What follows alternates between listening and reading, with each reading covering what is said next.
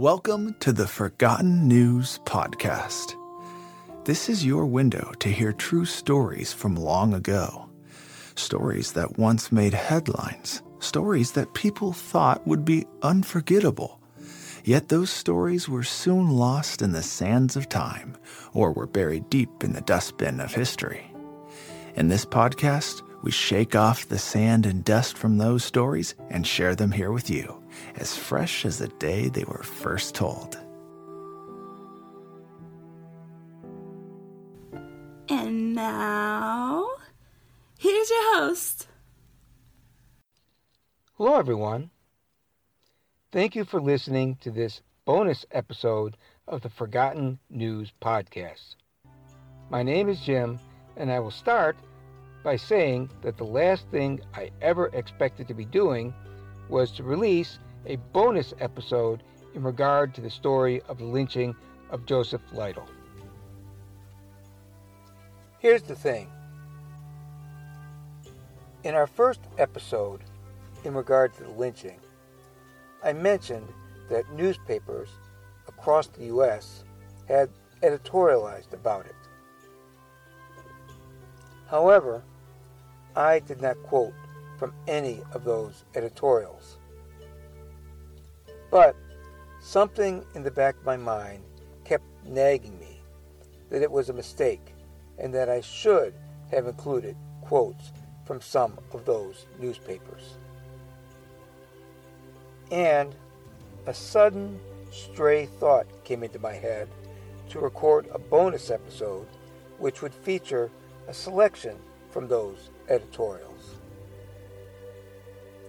Well, even so, I just didn't feel like saying anything else about Joseph Lytle or the lynching. So, what to do?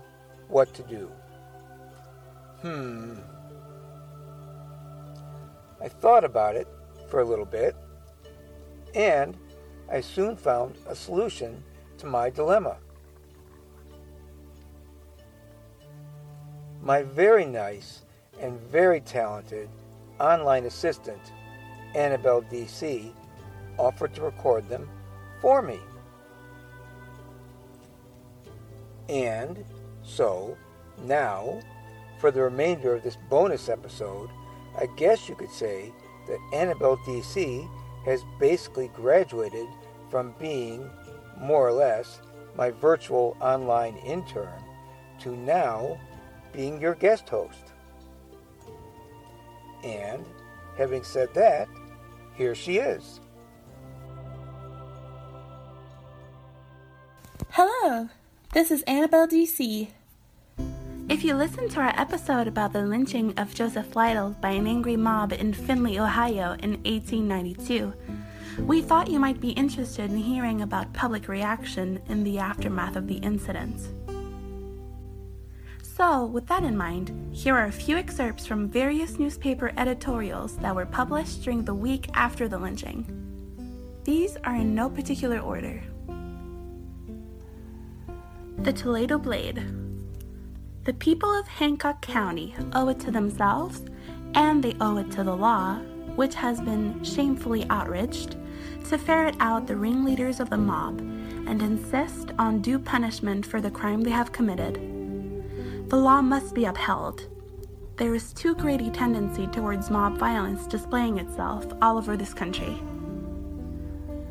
There is no excuse for it, especially here in Ohio, where the laws against crime are properly executed as a rule. Findlay owes it to her own good name to make such an example of last night's rioters as will prevent any future exhibition of mob violence and vindicate the majesty of the law. The Detroit Free Press. When a state like Ohio goes into the lynching business, it is pretty conclusive evidence that this lawless mode of punishment is becoming epidemic. The cure for lynching is to make a terrible example of the lynchers. The Buffalo Express. In view of the news from Findlay, Ohio, foreigners are justified in saying that the United States is an uncivilized country. The lynching of Joseph Lytle by a mob of over 1,000 of the best citizens of the community happened in a state whose inhabitants often boast that it is the most intelligent in the nation. Findlay is an oil town and doubtless contains a larger proportion of rough characters than most Ohio communities. But even so, Ohio is disgraced and has disgraced the United States. Congress should take action to prevent a recurrence of such disorder. The Chicago Herald. The disposition of citizens to take the law into their own hands cannot be too severely condemned. The mob idea is fraught with the gravest danger to any community that encourages it or sympathizes with it, because the end of the mob rule is anarchy. It is amazing that a quiet, orderly, thrifty town like Findlay should be so convulsed by any occurrence that its inhabitants would resort to mob law. Yet, that is precisely what has happened. And while the crimes of Joseph Lytle were great, his murder by his enraged neighbors is absolutely without excuse. The Ohio State Journal, Columbus, Ohio. Where a law has become too weak or its administration is too negligent, feeble, or corrupt to bring criminals to justice, there is a superficially plausible reason for a resort to irregular and illegal violence. But the mob at Findlay had not even the poor excuse that unless they had interfered, the murderer might have escaped the penalty of his crime. In all its essentials, their action was as brutal and criminal as that of Lytle himself, and each individual composing that midnight gang cannot but carry with him through life the awful consequences that, without a shadow of justification, necessity, or excuse, he brought disgrace upon his state, violated the majesty of the law, and stained his own hands and soul with human blood.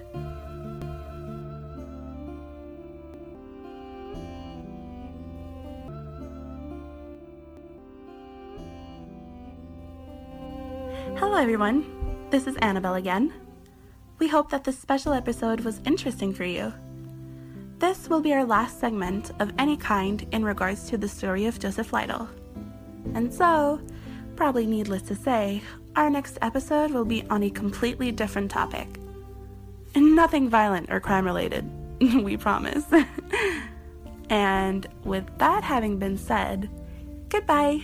Thanks for listening. See you next time.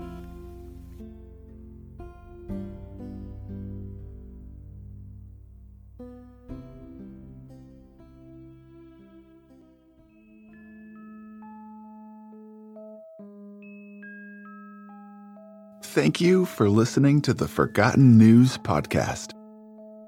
You will now be returned back to the present day, and we hope that we can count on you to join us for our next episode.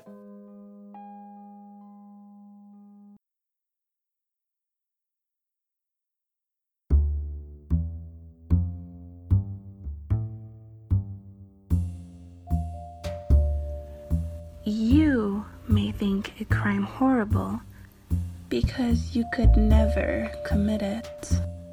I think it horrible because I could commit it.